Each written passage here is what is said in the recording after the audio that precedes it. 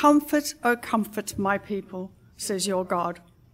Speak tenderly to Jerusalem and cry to her that she has served her term, that her penalty is paid, that she has received from the Lord's hand double for all her sins. A voice cries out, in the wilderness, prepare the way of the Lord. Make straight in the desert a highway for our God. Every valley shall be lifted up, and every mountain and hill be made low. The uneven ground shall become level, and the rough places plain.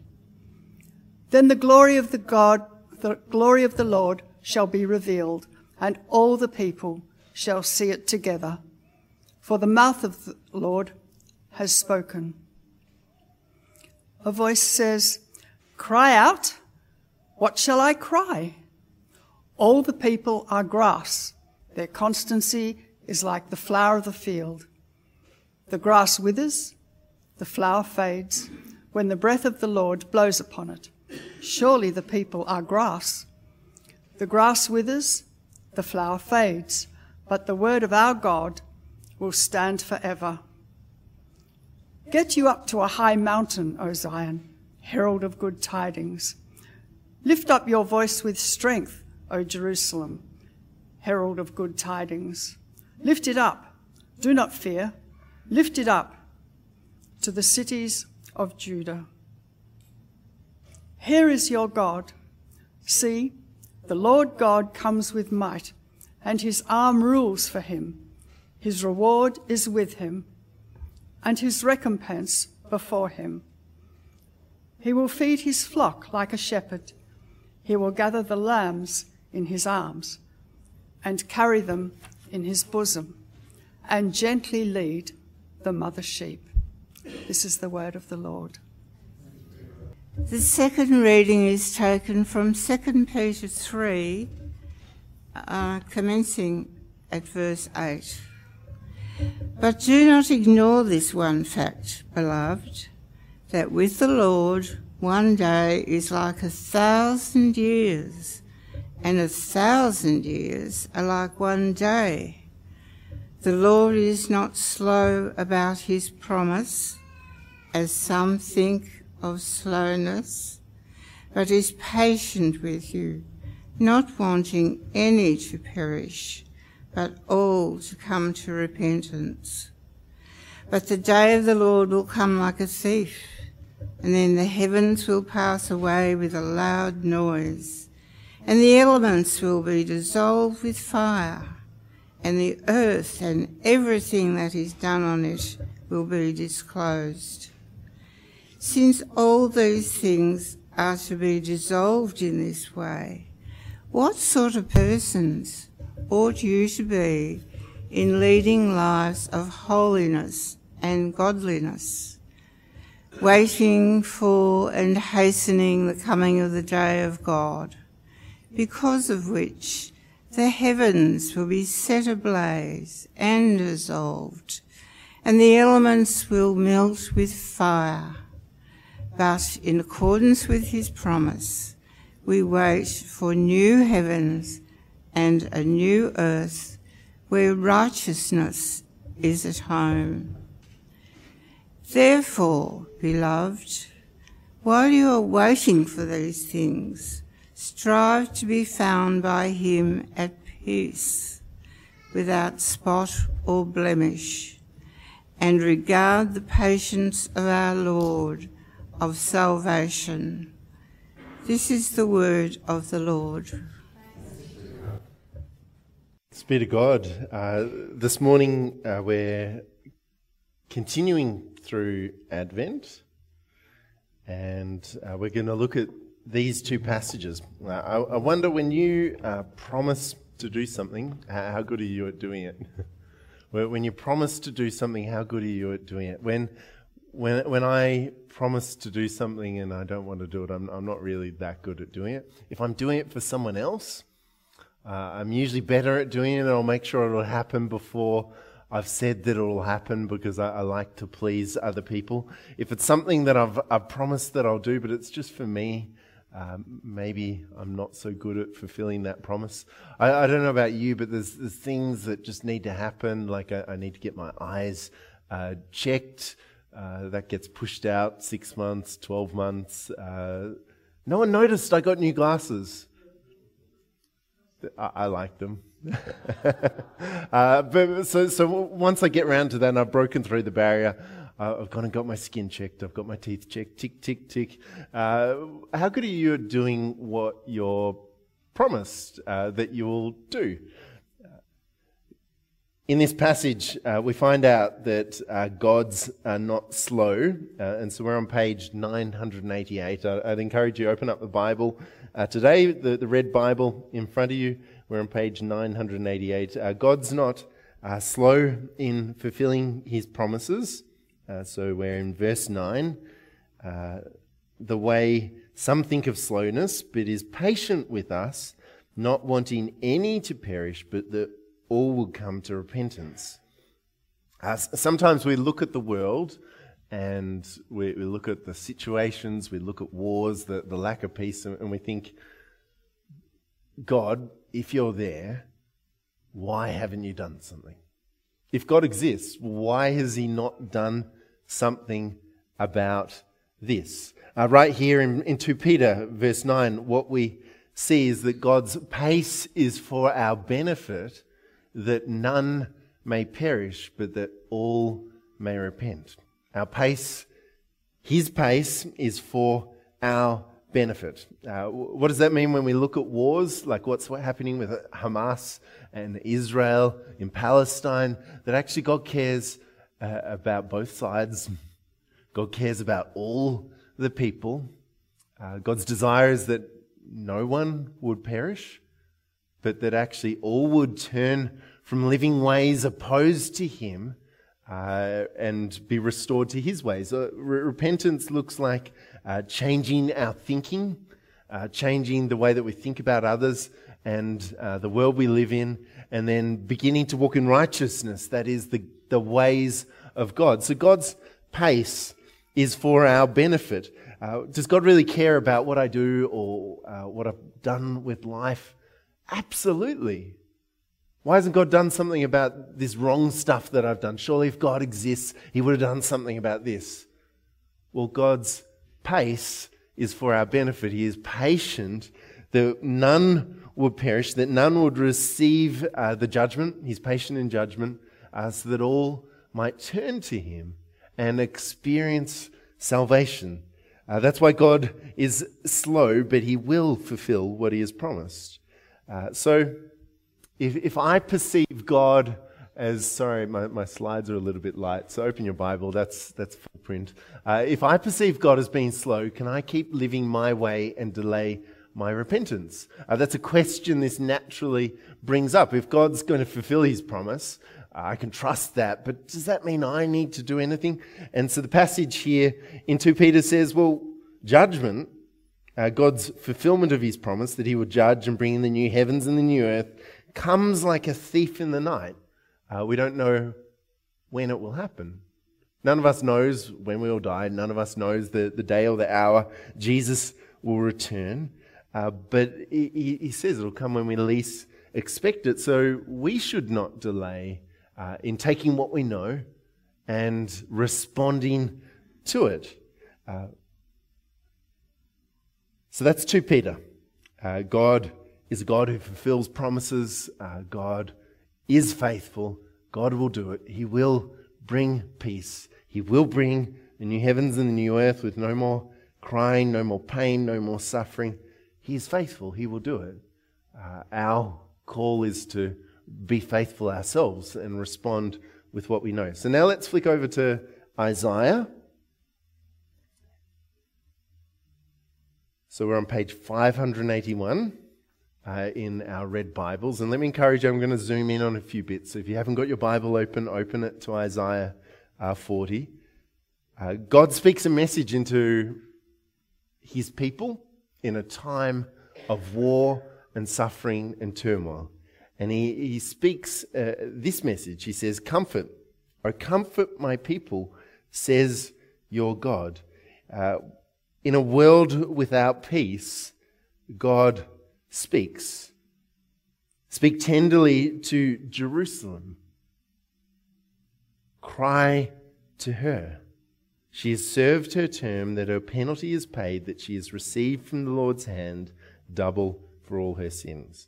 Now, as we read this verse, it's useful to have in front of you, because we need to zoom in and look at it and ask questions of it and go, well, she served her term. Okay, there was a punishment for Israel for turning away from God. They were exiled. That term has been served. The penalty is paid. She has received from the Lord's hand double for all of her sins. Hang on a second. Did she receive Israel double the punishment, double the penalty? What's Scripture saying here? So as we look at it, there's a couple of options. One option is that Jerusalem received double the penalty. That is, they were in exile twice the amount of time. That's one option. Another option is even though, and so we see in verse 10 that the Lord comes with might, and his recompense is before him, his reward. Recompense means to make right, to compensate for wrong. So maybe, okay, so they received double the penalty.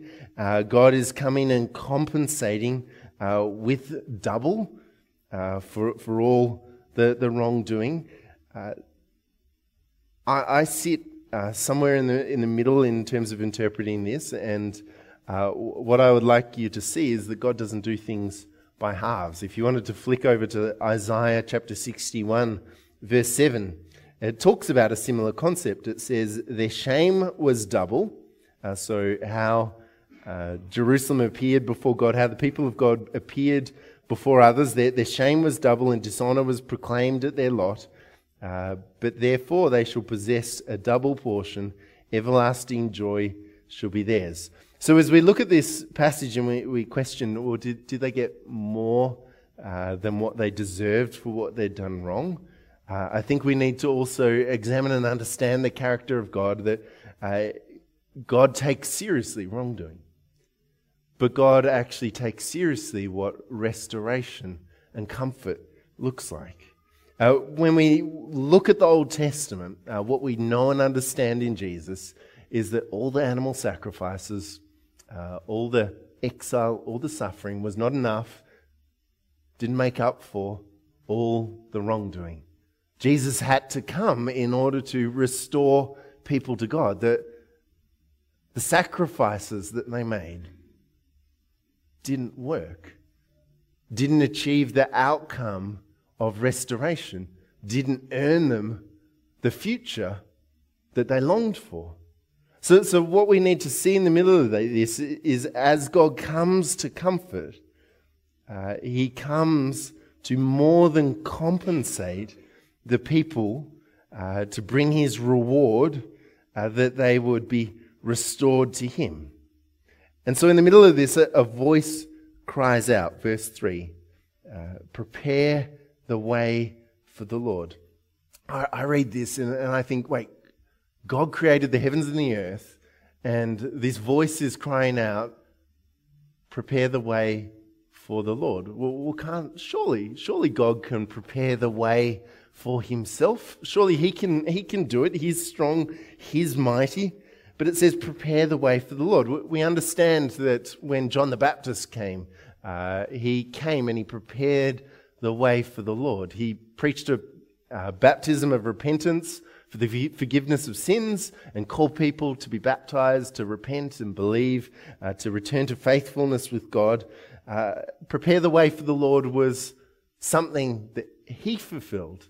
Now, is this something that's still relevant for us today? Does the Lord need his way prepared for? Let's have a look at a few of these verses as to what preparing the way for the Lord looks like. So verse 3, in the wilderness, what does it look like? Imagine you're trudging through the bush.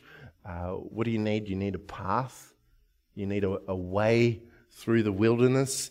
So it looks like making a path in wild spaces, so it's clear the way the Lord is coming. make straight in the desert a highway for our God. So the desert often winding around dunes and that sort of thing. Make straight, that is, make a straight path through the dunes and the dry and dusty places. Verse 4, the valley should be lifted up. So think deep valleys with rivers. Think the Grand Canyon, all of that being lifted up. But then think of the mountains being made low. Everything is being made flat. But don't just make everything roughly flat.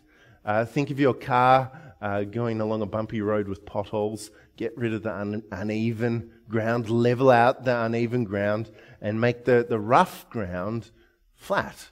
Make it all flat. Make it all smooth. Make the path clear. Why is this? We see verse 5, then the glory of the Lord shall be revealed, and all people shall see it together, for the mouth of the Lord has spoken. Why does God want the way prepared? So that when he comes, all people will see his glory revealed. Now, what do we do as Christians? Following in the steps of John the Baptist, we build a church with lots of walls and small windows on top of a hill. How are we doing it at preparing the way for the Lord? We come and we worship on Sunday, and then we go out and we try and live like Christians in the world. Do we prepare the way for the Lord? Actually, if we were to take seriously this message of Isaiah, if we were to take seriously the message of John the Baptist, then we would think about how we could make it easy for people to see God's glory. In a modern understanding, for people that are disabled, we could make this place more accessible for people with disability. But really, what it means is making it easy for people to see God's glory. One of the reasons we collect food at Christmas is that is a way that we reach out, make a road for people. What are the other ways in which we could make a path in the wilderness, a desert highway, lower the bar, raise the ground in order to prepare the way for God? That's the calling for us in the same way. God tasks us with that calling of being people of peace. So what does it look like for us as Christians to prepare the way? Be a person of peace that seeks people in order to provide them a clear pathway to know the revealed glory of God. See, what it says of people, it says people are like grass. They kind of wither and fade and they get blown away. But actually God's word, what God says, his promise, stands forever. Think of yourself, think of your best achievements, think of your life. Think of the person in 200 years who has no idea who you were. Think of the God who longs for you to live with him in eternity. What God says stands forever. What we do and the best things we do will fade in memory. But what God says will stand forever. Why do we prepare the way for people to know God, that none will perish, but all may have eternal life, all may live forever with him? Now he says to the person, it's time to speak. And what I want you to say to people, so verse 9, say to Zion, say to Jerusalem, here is your God. I wonder if you went and you spoke to someone and said, here is your God. What would you say? How would you present him? Here in this passage we see God is presented, verse 10, the one that comes with might. His arm rules for him, that is, he's strong. His reward is with him. That is, there is incentive for following God. He's not judgmental, he's not distant. He wants to bring reward to his faithful people. His recompense, that is if you've experienced suffering, if you've experienced difficulty in life, he will more than compensate. He will feed his flock like a shepherd. He will gather lambs in his arms.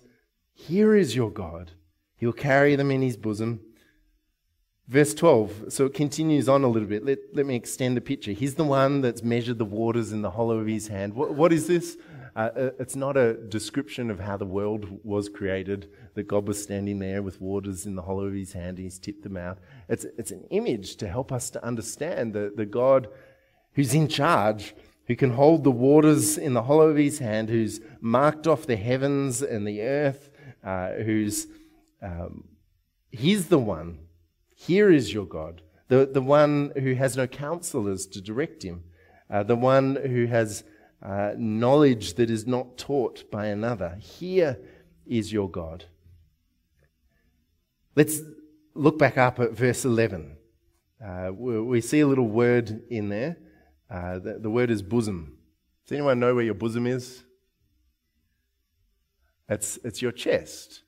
One of the disciples, John, who was the disciple self-proclaimed that Jesus loved, at the Last Supper, where did he lay his head? In the bosom of Jesus. Right here, it's saying that God will carry them in his bosom. Let me help you understand it a little bit more. In John 1:18, in this Bible, it won't use the word bosom, but I've used another translation up here. It says, "No one has seen God at any time. The only begotten Son, that is Jesus, who is in the bosom of the Father, he has declared him." So when you think of bosom, think of the place of affection and feeling. Think of intimacy. Think of closeness. And so when Isaiah is saying, "Here is your God," the one who has reward, the one who has recompense, the one who's drawing near is saying, here, you are here with me. You are in the place of most intimate and deep feeling, and this is where I want you to stay. You are the center of my affection. I want to draw you in and I want to draw you near. Here is your God. He will gather them. He will restore. He will comfort. And in the middle of it, we hear this echo of the passage we had from 2 Peter. God's not slow in fulfilling his promises. We all have hope that's unmet. We all find life hard in different ways. We look beyond ourselves, and sometimes when we don't see the outcome that we want, we say, maybe God is not at work, maybe God is not faithful. But Peter is saying, no, God is not slow in fulfilling promise. He will do it. He's waiting for you. Prepare the way for him. Let that way be prepared. And so what I would love you to do this Christmas, take the picture you have of who God is, formed by your experience, formed by the world, formed by what others have said and how they've represented him, and allow that to be deconstructed and then reconstructed by what we hear in God's word. That God is faithful, God is mighty, God is not slow in fulfilling promises. God desires you at the center of his affection. God cares, God will reward, God will make right, God will restore. So as we look to a world that needs peace, we look to a God that will bring peace. How do we make roads straight, deserts clear paths, hills low? We deal with our wrongdoing before God in order to make peace with others, in order that they may see that the way of peace in God is a way of hope and life and abundance. Let me pray. God, as we spend time in Advent looking to Christmas, thinking about how you, Jesus, came into the world in order to restore us to our Father who loves us. Thank you Thank you, Father. Thank you for your affection for us. Thank you that for each of us that there is a deep care and concern. Thank you that you're aware of all of our circumstances. Thank you that you care for us even in the midst of challenges. Thank you, God, that you are patient with us. God, there is no one like you. There's no one who can bring what we need more than you. Lord, please strip away the ways in which we have conceived or perceived of you, that we may with fresh eyes re-examine who you are. And we pray this in the name of Jesus. Amen.